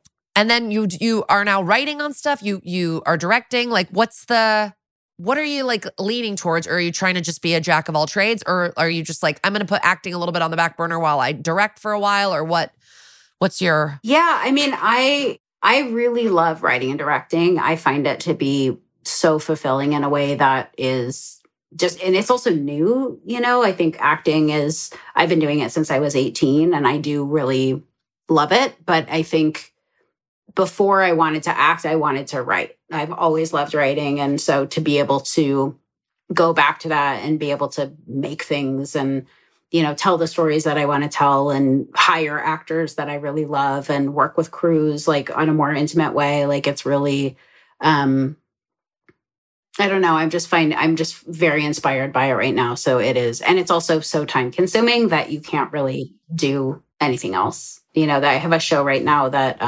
that just came out and we're not picked up for a second season, but we're doing a mini room and it's time. It takes forever. Like I can't imagine, I can't imagine. I mean, I have been writing and acting at the same time and but it's harder to bounce back and forth, because I like getting sort of lost in the process of writing and then once you're in production, forget it. Like you can't leave.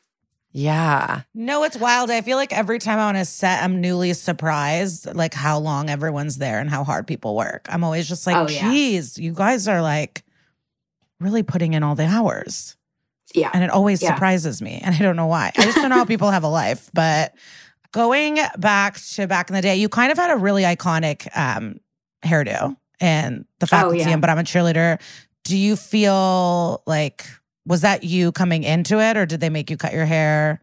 I feel like you're even pre-Beckham. You're pre-Posh Spice in terms of that fun hairdo. Yeah.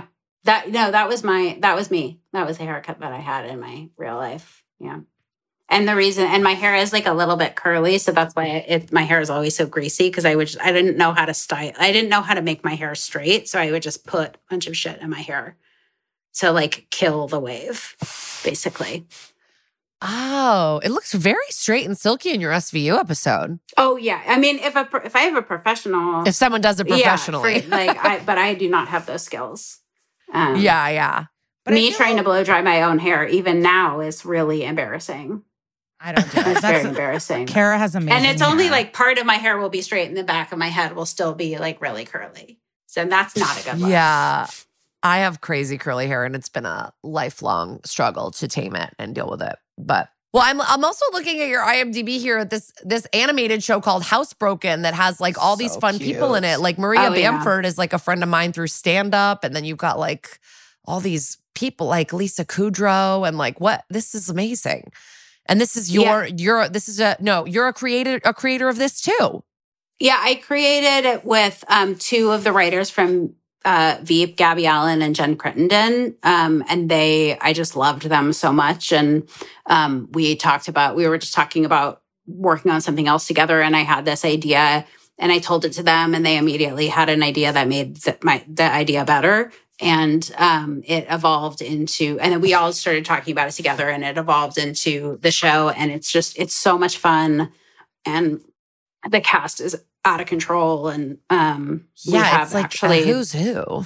Yeah. And we have 2 holiday episodes airing this Sunday, because we've been off the air since last summer. And then we have these episodes airing, and then we have a full season airing again next summer. But it's really a blast. It's such a funny show. And I had always wanted to do animation before. I never had. And so it's been I've learned a lot, and really, I really love it.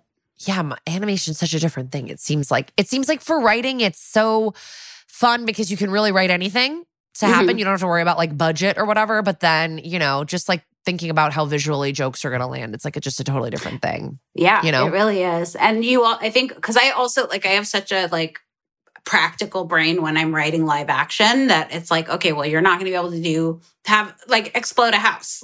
Right. But in animation, you can literally do anything, create anything. And once I sort of got into that, no holds barred imagination, it really unlocked something, and just it's so fun. Well, it's also cute. You get to be a cute thing.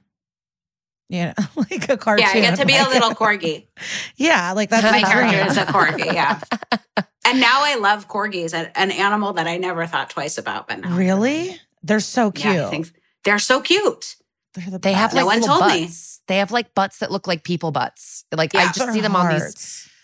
My kid's into baby animal Instagram, so I see a lot of corgi butts floating in water. Anyway, and they're just always smiling. They're low to the ground, but they're fluffy. They're just really kind of perfect. Would you get it tattooed on yourself? You feel?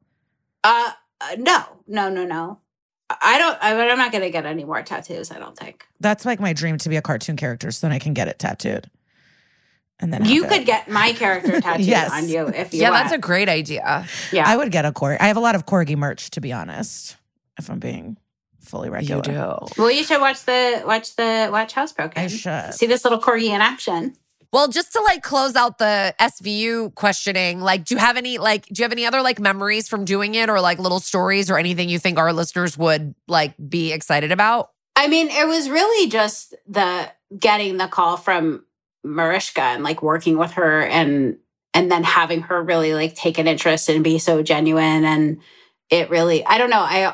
Whenever there's someone like that out there and you work with them and they understand what their position can do. And some people use that to scare people or, make people feel bad. And then other people really use it to elevate the people around them. And she is really someone who did that. And it was just, it really meant so much to me, because as an actor, you can really, especially as a guest star on a television show, you can feel so insignificant, because in some ways you are, because you're just in network TV, if you're a guest star in one episode, they're just going to do it again 21 more times with other people. And you can really just feel disposable. And And it really just felt like the way she treated me and everyone that I know who's been on it. I don't know. It's really important and really like turn something that could be very forgettable into something really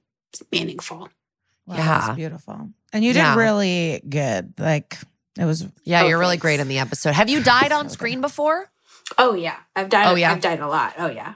Oh, okay. Yeah. Well, not only are you friends with like Natasha Lyonne and Melanie Linsky, who you work with a lot, but like high school, Tegan and Sarah, I feel like you've worked with them. Yes.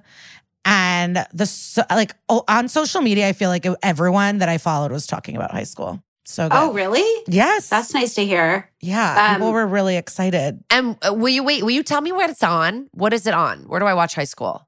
High School is on, it's on Amazon Freevee, which is its own app.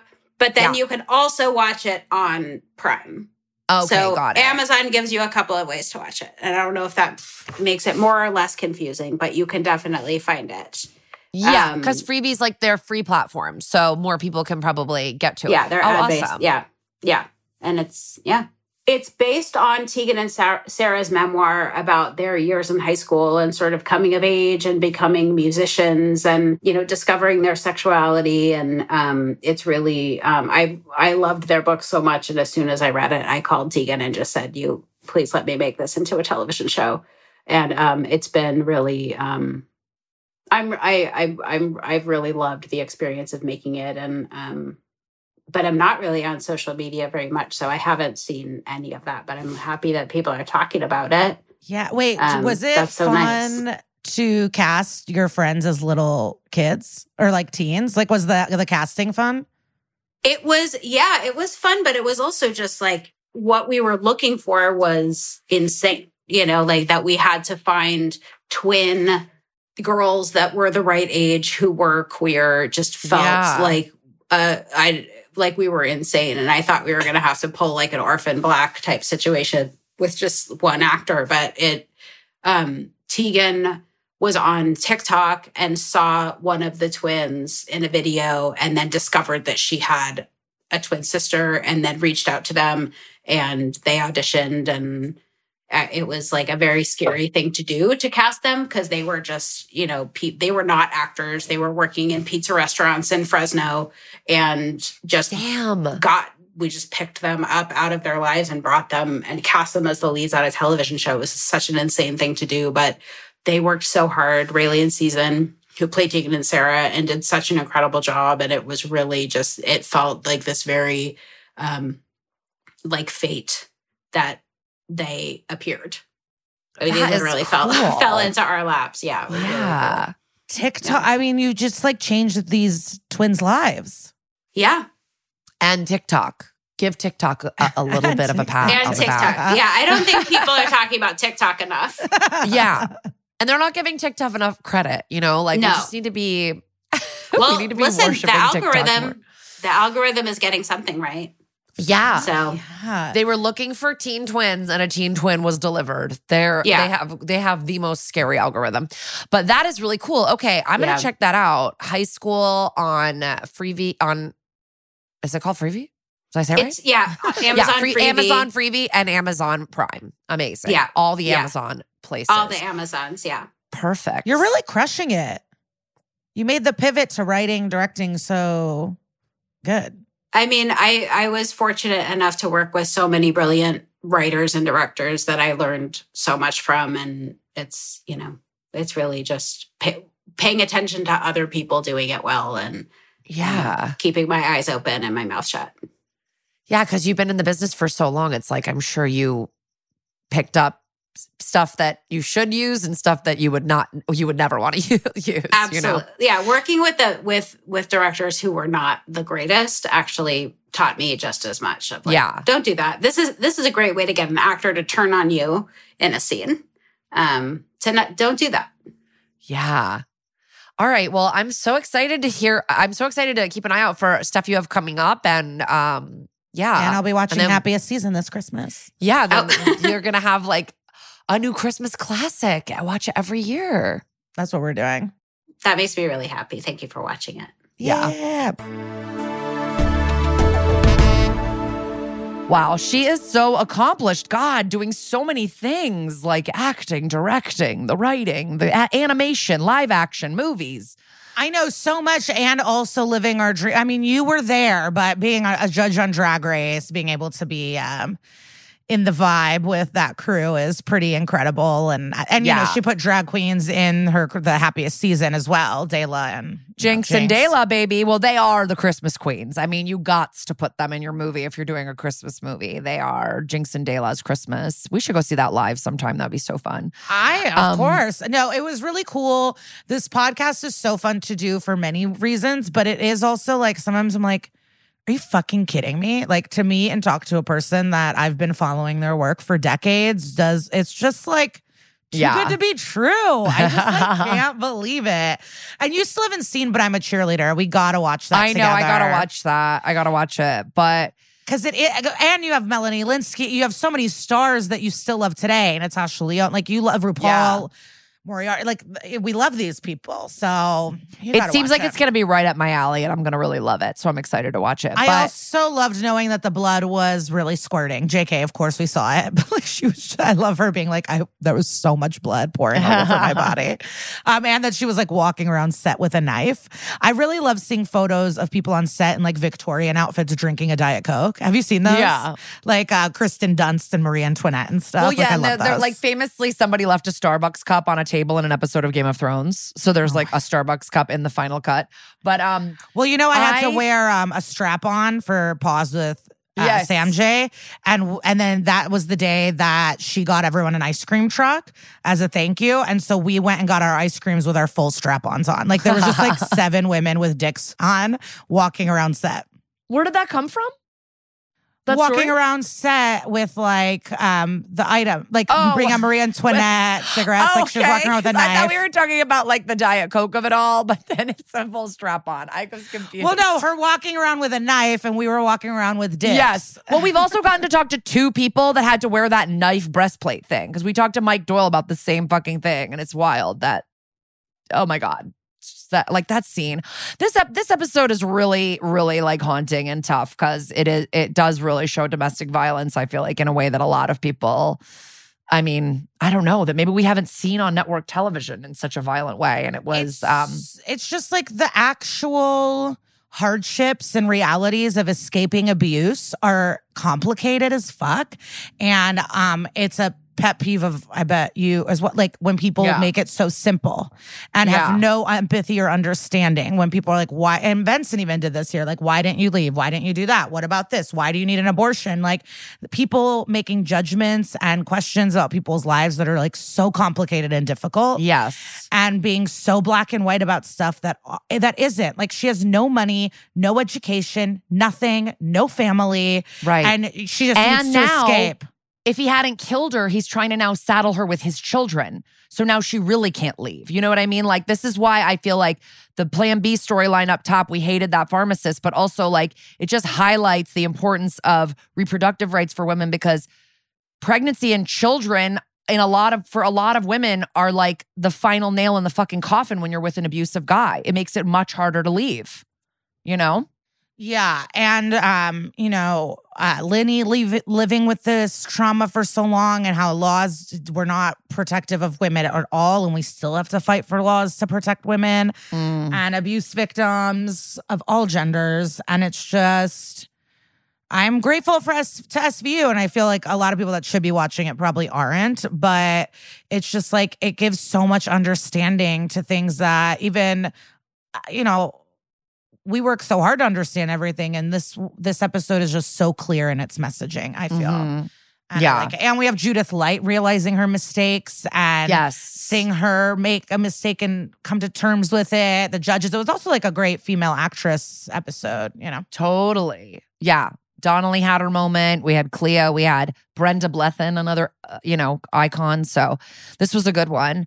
And yeah, along those same lines there, we'll get into our What Would Sister Peg Do, which is our weekly segment where we try to point you guys to a organization, a resource, website, article, book, something that will give you more info on what we talked about in today's episode. And because domestic violence shelters are so, geographically linked, I wanted to highlight the website domesticshelters.org. They're the first and largest online and mobile searchable directory of domestic violence shelters. So you don't have to look up, like, you could just go to domesticshelters.org and that will tell you what's the closest near you and or near a friend or somewhere else. So you can like look, it's like Google of domestic shelters.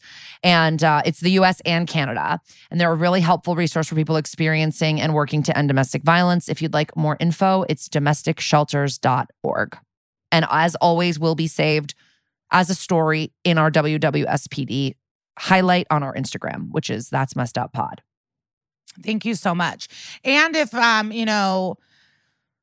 maybe if your New Year's resolution is to spring clean or whatever, like shelters are also a great place to drop off clothing, beauty supplies, tampons, hair products, things for, toys for kids, outfits so women can go to job interviews.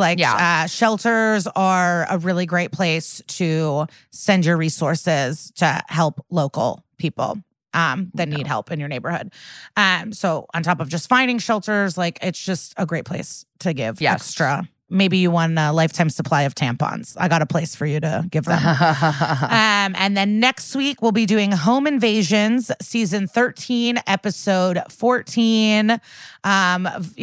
It's a good one. I don't know what to tell you. We got Peacock. Oh my God, the person who made Kara a hat knit me a hat in Sacramento too and made it peacock colors because people are obsessed with the way you say peacock. And Hulu and all that good stuff. And happy fucking New Year. And we'll see you next week.